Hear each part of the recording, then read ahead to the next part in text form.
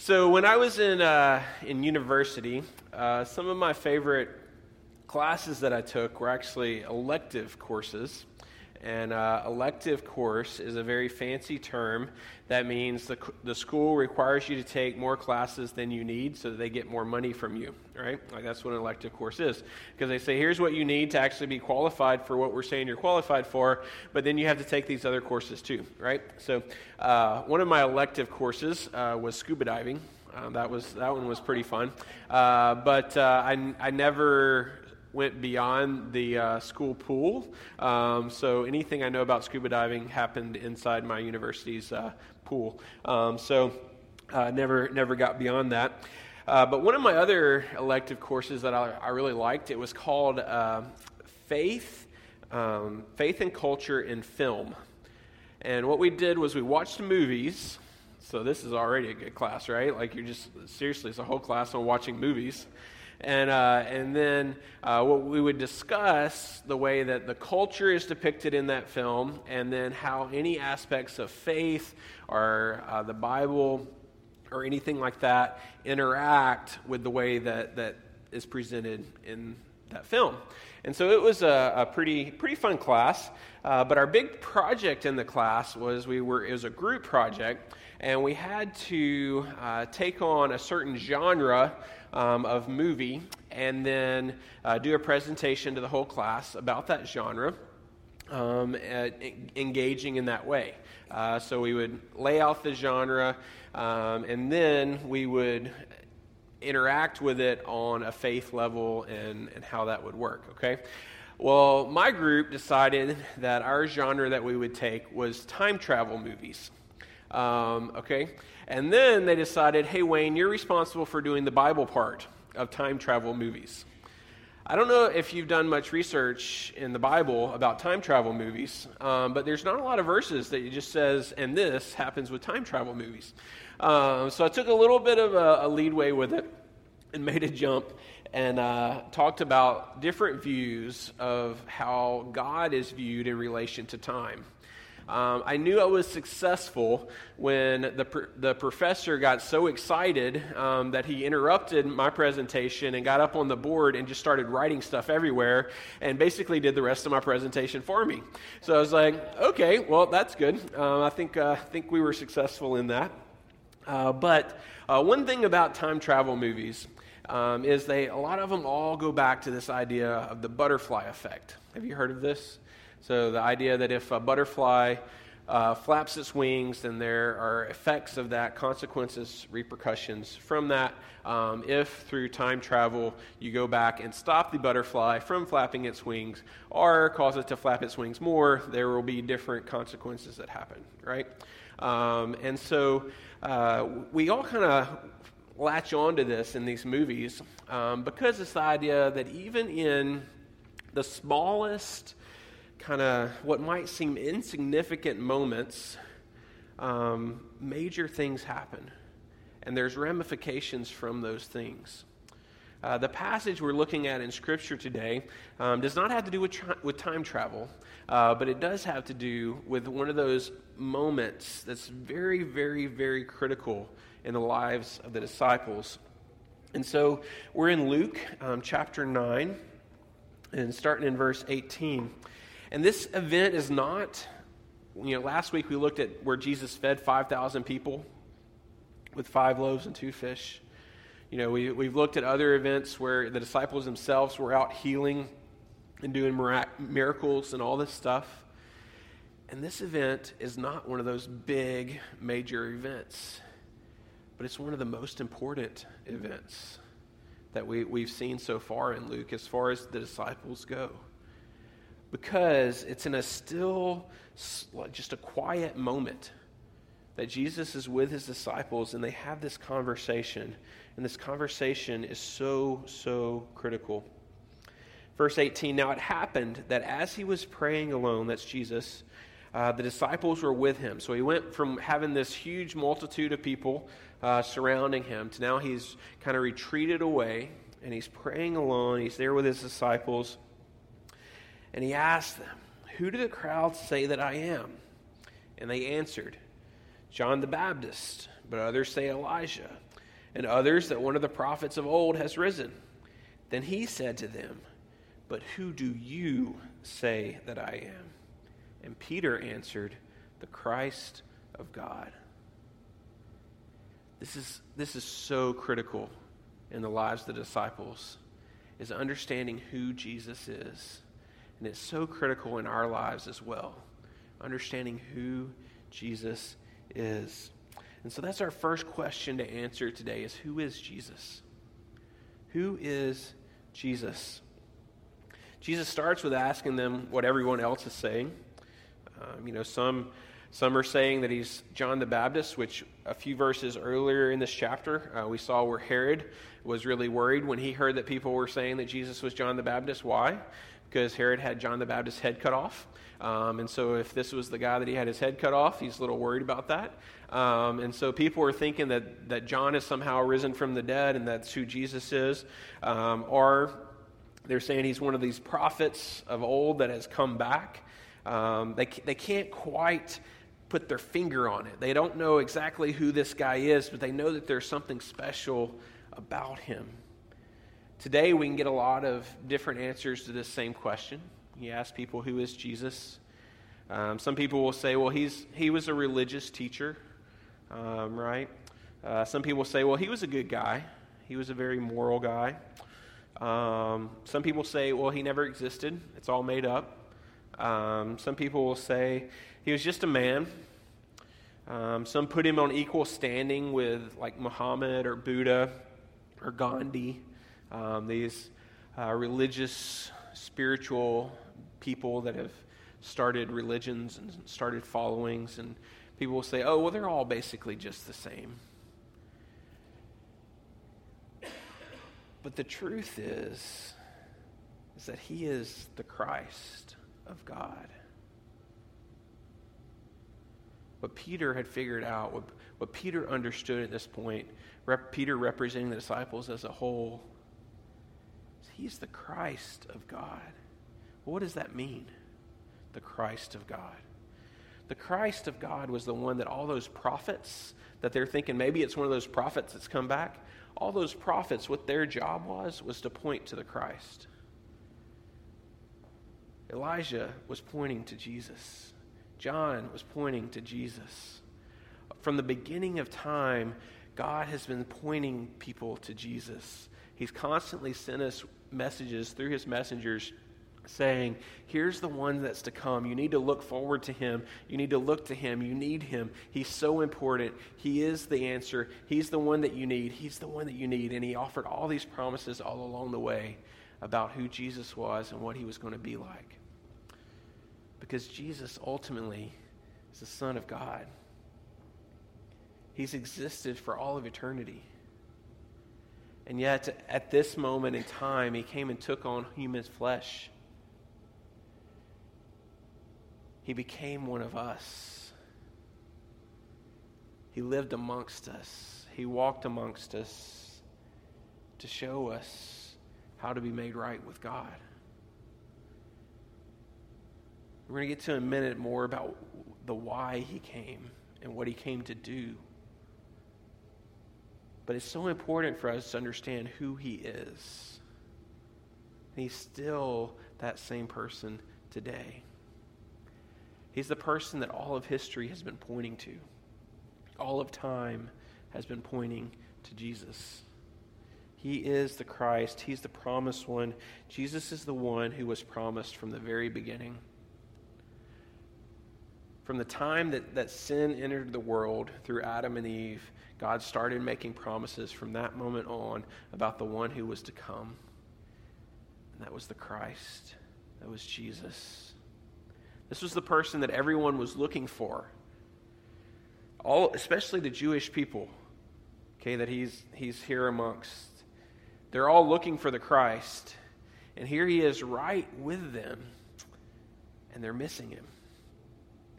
Because they're saying, oh, well, he must be another prophet. This guy must be another prophet that's pointing towards the Christ. Well, no, he was the Christ. He was the one that was promised. He wasn't one that was coming to to just point others to him? And so that question is a very, very important question for each of us to answer today. Is who do you say that Jesus is? Do you believe him to be the Son of God? The Holy One, the perfect one, the one without blemish? Do you think, oh, well, he's just a moral teacher? Do you think, oh, it's just one of those Bible things? It's good and all, but maybe not that real. Or do you believe he is who he says he is? Because he was the one who was promised from the beginning, and he fulfilled all of those promises. All the ones relating to his first coming, he has fulfilled in perfection.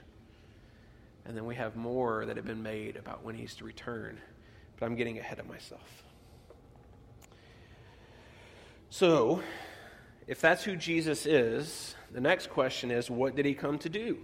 And I'm glad you asked, because he tells us. Verse 21, and he strictly charged and commanded them to tell this to no one. Well, why did Jesus do that? Why doesn't he want anyone to know that he's the Christ? I think part of the reason for that in this time, in this setting, was the fact that the people were looking for the Christ to come and be a military ruler who was going to free them from their oppression. And so they were looking for the Christ to come and free them from the Romans, to set up a military state under which they were a higher nation, they were raised up, that kind of thing. And so that's what a lot of the people were looking for in the Christ. And so even the understanding of who the Christ is, they had different understandings. But Jesus said, he's saying, that's not what I'm coming for. Here's what I'm here for. Verse 22, saying, the Son of Man, that's talking about himself, must suffer many things and be rejected by the elders and chief priests and scribes, and be killed, and on the third day be raised. So the people were looking for this military ruler who was coming in to fight back their enemies and free them from their oppression. And Jesus says, here's what I'm coming to do. I'm coming to die. I'm coming to suffer and die. That's what I'm here for. And that sounds kind of sad for this great military leader, for the Son of God, who's existed for all of eternity, that his purpose in coming was to come to die. And not just to die, but to be raised again. He even says it's going to be on the third day that he's going to be raised again. And see, Jesus came to free us from our oppressor. But the oppressor wasn't the Romans. The oppressor was ourselves. And the sin that lives inside of us. That's who we need freedom from. Not from some outside force. Not from some enemy. We ultimately need freedom and rescue from the sin that's within us. And that's what we need, and that's what Jesus came to provide a way for, to offer us salvation in that way. He came to suffer and die and rise again. Why did he do that? Because the Bible tells us that the wages of sin is death. And that means that the price that we owe for our sin is to die. But the free gift of God is eternal life in Christ Jesus our Lord. And what that means is Jesus came as the one who never sinned, and yet he paid that wage. He paid that price that we owe so that we can be made right with God. So that when God looks at us, he sees the price that Christ has already paid. so that when we stand before God in judgment, he won't say, oh, well, you did this, you did this, and you did this. Oh, and you remember this time? Yeah, you thought, I forgot about that one. Instead of that, what we get is, my son paid it all. He wiped your slate clean. He forgave you. He gave you that freedom. It's the great exchange. He takes our guilt and our shame, and he gives us his righteousness in the place. It's a beautiful, beautiful thing. And it's the whole reason that Jesus came to earth, was to do that for us. He didn't come just to teach us things. He didn't come just to do some miracles. He didn't come to feed a bunch of people. The reason he came was to live the perfect life and yet die paying the punishment for all the sin. And to prove that he had defeated death and sin, he rose again. That was his whole purpose in coming. So Jesus says, this is why I am here. So the next important question is, if we understand who Jesus is and we understand what he came to do, then the next important question is, how do we respond to Jesus? What is our response to that? Well, he answers that next. Verse 23, and he said to all, if anyone would come after me, let him deny himself and take up his cross daily and follow me. For whoever would save his life will lose it, but whoever loses his life for my sake will save it. Jesus doesn't say, hey, just pray a simple little prayer. He doesn't say, hey, do a few good works on the side. He doesn't say, hey, just intellectually affirm who I am and what I came to do. He says the proper response is, take up your cross daily and follow me. What does that mean? I don't know about you. I haven't seen many crosses being carried around here lately. Anybody? Anybody seen crosses being carried? No. But I do see crosses like nice little jewelry things, right? Like we've made the cross into like this nice little pretty thing. You know, it's like because of what Jesus did on it, and we want to look back to that. We're so thankful for that, which is awesome.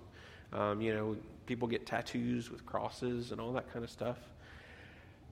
But the more equivalent for us would be like an electric chair. So anybody seen like the little dangly electric chairs? Anybody carrying those around? Got an electric chair on your back? Anybody? No, we're like, why would you do that? That's kind of demented. That's messed up. That's an instrument of death. Well, yeah, that's what the cross was. That's how people were executed. It's like a few centuries ago, it was the hangman's noose, right? So it'd be kind of weird if you walk up to somebody and they've got a big noose, on their arm. You're like, why do you got that? That's kind of, I don't know about this guy. But we see a cross, we're like, oh, it's a cross. Yeah. But Jesus tells us, take up your instrument of death daily and follow me. What does he mean by that? What he means is when we follow Jesus, when we make that decision to say, yes, I know who you are and I know what you came to do and I'm placing my faith in that, then the response to that is our whole lives. From that moment forward to the day that we die, we're saying yes to Jesus. We're saying yes to follow him. We respond to Jesus with our whole lives. Not just our Sundays, not just our Sunday mornings, not just our Sunday mornings unless there's something better to do. Not just this one night or that night, but with our lives, with who we are, with our time, with our resources. Following Jesus should change your life. It should change how you live. If you think that you've come to Christ and there's been no change, then I really encourage you to question that. To look at your life and say, am I different because I'm following Jesus? If there's no change there, then I really want you to question and look at, are you really following Jesus? Or have you just kind of treated him as a Band-Aid that you think you can just put onto your problems? because he is much, much more than a Band-Aid. He is someone who is worthy of following with our whole lives, from this day until the day that we die. He goes on, verse 25. For what does it profit a man if he gains the whole world and loses or forfeits himself? We respond to Jesus over stuff. Jesus knew this was going to be the constant struggle for his followers. We could go after the things of this world, so possessions, wealth, riches, fame, all these things, or we can follow Jesus. And which one's more important? Now, just following Jesus doesn't necessarily mean that he won't let you have any of these other things. I've known plenty of people who are very faithful followers of Jesus that he has blessed in tremendous ways in this life, and they use those things in ways to glorify and honor him. But we had a very good reminder here recently, as in yesterday, of how quickly wealth and riches can be gone. This is a 6-story high-rise that's being luxury condos being built on the beach in Kelowna. And just like that, one afternoon, it's now a pile of rubble. It's nothing. Now, I don't know who owned it. I don't know what kind of insurance they had. I'm sure they had something, but that should be a reminder to us that, that was somebody's hope and dream, that they were going to make a lot of money off of that thing. And now it's gone. Now it's nothing. And if that's where we place if that's what our lives are lived for, then it can be gone just like that, to nothing, to rubble. But Jesus offers us something that cannot be taken away, something that's far greater and something that lasts for eternity. And so that's why he is worthy of our lives. So we respond to Jesus over stuff. Next it goes on, for whoever is ashamed of me and my words, of him will the Son of Man be ashamed when he comes in his glory. It's also a big temptation when you're a Christ follower and you're living among people who are not Christ followers to want to fit in. You want to be liked. And so you want to just go with the crowd, right? Go with the flow. It's easier to not stand out, to do whatever they're doing. But Jesus says, hey, I'm calling you to be different. I'm calling you to be a follower of mine. And you know what? If you're lugging a big old cross around, you're going to be different. If you're taking up your cross and following Christ, there's going to be something different about you. But yet, when we are ashamed of him, that means that we're valuing these people's opinion above his. We're valuing what they think above what he thinks. We're valuing our popularity with them above his status in our lives. And so we respond to Jesus no matter what anyone else might think. This is what we're called to when we respond to Christ. We give him our lives. We give him our lives over stuff. We give him our lives over what anyone else might think. And this is beyond just a simple intellectual affirmation. This is beyond just an emotional experience. This is the reality for the rest of your life of saying yes to Christ. And it's a reality that's so worth it. Why? Like, that doesn't sound a lot of fun sometimes, right? Like, carry instrument of death around. Don't know if I really want to do that. Lugging my electric chair behind me, like what's up with that? But when you understand who Jesus is and what he came to do, then it is so worth it. So you have to understand those first two questions before you get to this third one. This third one is the overflow of the reality of the first two. And so I want to encourage you today that I know many of you here are followers of Christ. I see you. daily taking up your cross and following him. And I encourage you, good job. Keep it up. Keep going. We have the opportunity to let more people know about this good news, the good news of who Jesus is and what he came to do, and to give them the opportunity to respond. And so, that's why we do things like hang door hangers. That's why we do things like kids camp. So we want these kids to know the reality of who Jesus is and what he came to do and what he did, so that they can respond to it. So you have opportunities to come alongside that, to be a part of that, to help with that, to follow Jesus in this way. But that's, our church thing that's going on now. You have this opportunity daily in your life, just with your interactions with your family and friends. Some of you in your homes have the opportunity to do this day in and day out, of carrying your cross and humbly showing your loved ones what it looks like to follow Jesus and the rewards that he bestows on you because of that. For some of you here, you might have never responded to Christ before. You might have thought that you did, but now that you're hearing this, you might say that, there's a lot more to it than what I initially thought. And maybe when you're confronted today with the reality of who Jesus is and what he came to do, which he did, by the way, he fully accomplished suffering, dying, and rising again.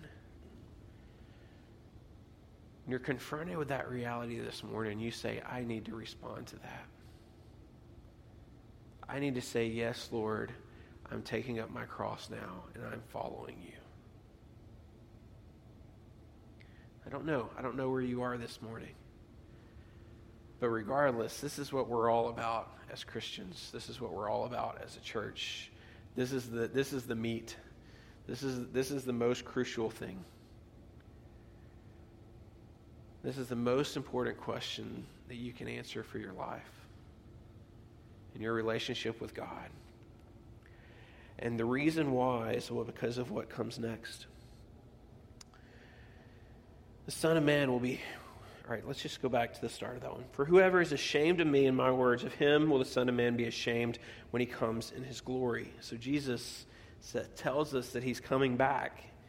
And the glory of the Father and of the holy angels. But I tell you truly, there are some standing here who will not taste death until they see the kingdom of God. The promise is what's to come in the eternal kingdom of God. When Jesus returns in his glory, he's coming back. Just as all of those promises were made throughout the whole Old Testament, since the beginning of time up until the moment that Jesus set foot on the earth, he fulfilled those promises, except for the ones that talk about the time he's to come again. And the time when he comes again, he is coming as a military ruler. He's coming to conquer. And he's coming to put a final end to sin. And with that will come death.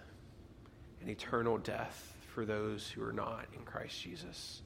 For those who have not responded to the truth of who he is.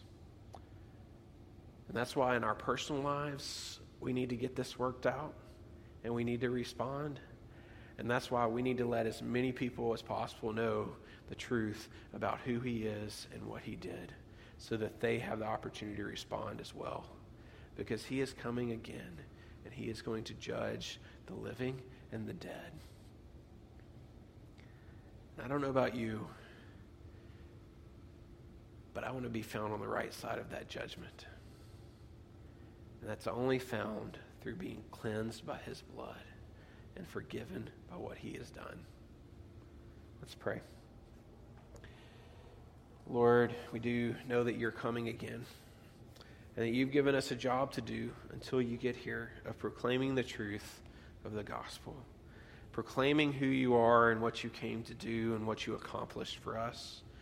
Lord, we thank you that you humbled yourself to the point of dying on a cross, but that you did not remain dead. You defeated death. You rose again on the third day, just as you promised that you would. And as you kept that promise, Lord, we know that you will keep the promise that all the promises that you've made to us, that if we're in you, if we're a part of your body, if we've been cleansed by your blood and forgiven by you, then we get to spend eternity with you in heaven, worshiping you and praising you, bringing glory and honor to your name. God, we thank you so much for that. For those who do not yet have that hope, Lord, I pray that you will just bring them to the realization of the reality of the gospel, of the good news of who you are and what you came and did. As they're presented with those facts, Lord, help them to respond. Help them to respond to you in faithfulness. Lord, each of us struggle in fully following you. Lord, there's times where we drop our cross. There's times where we give in to wanting to fit into the world. Lord, forgive us. We know it's only possible by your grace. So let your grace cover us and put us back on your path by your grace of following you.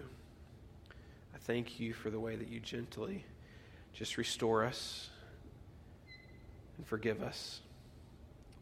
And God, I thank you for all that you do for us. In Christ's holy name, amen.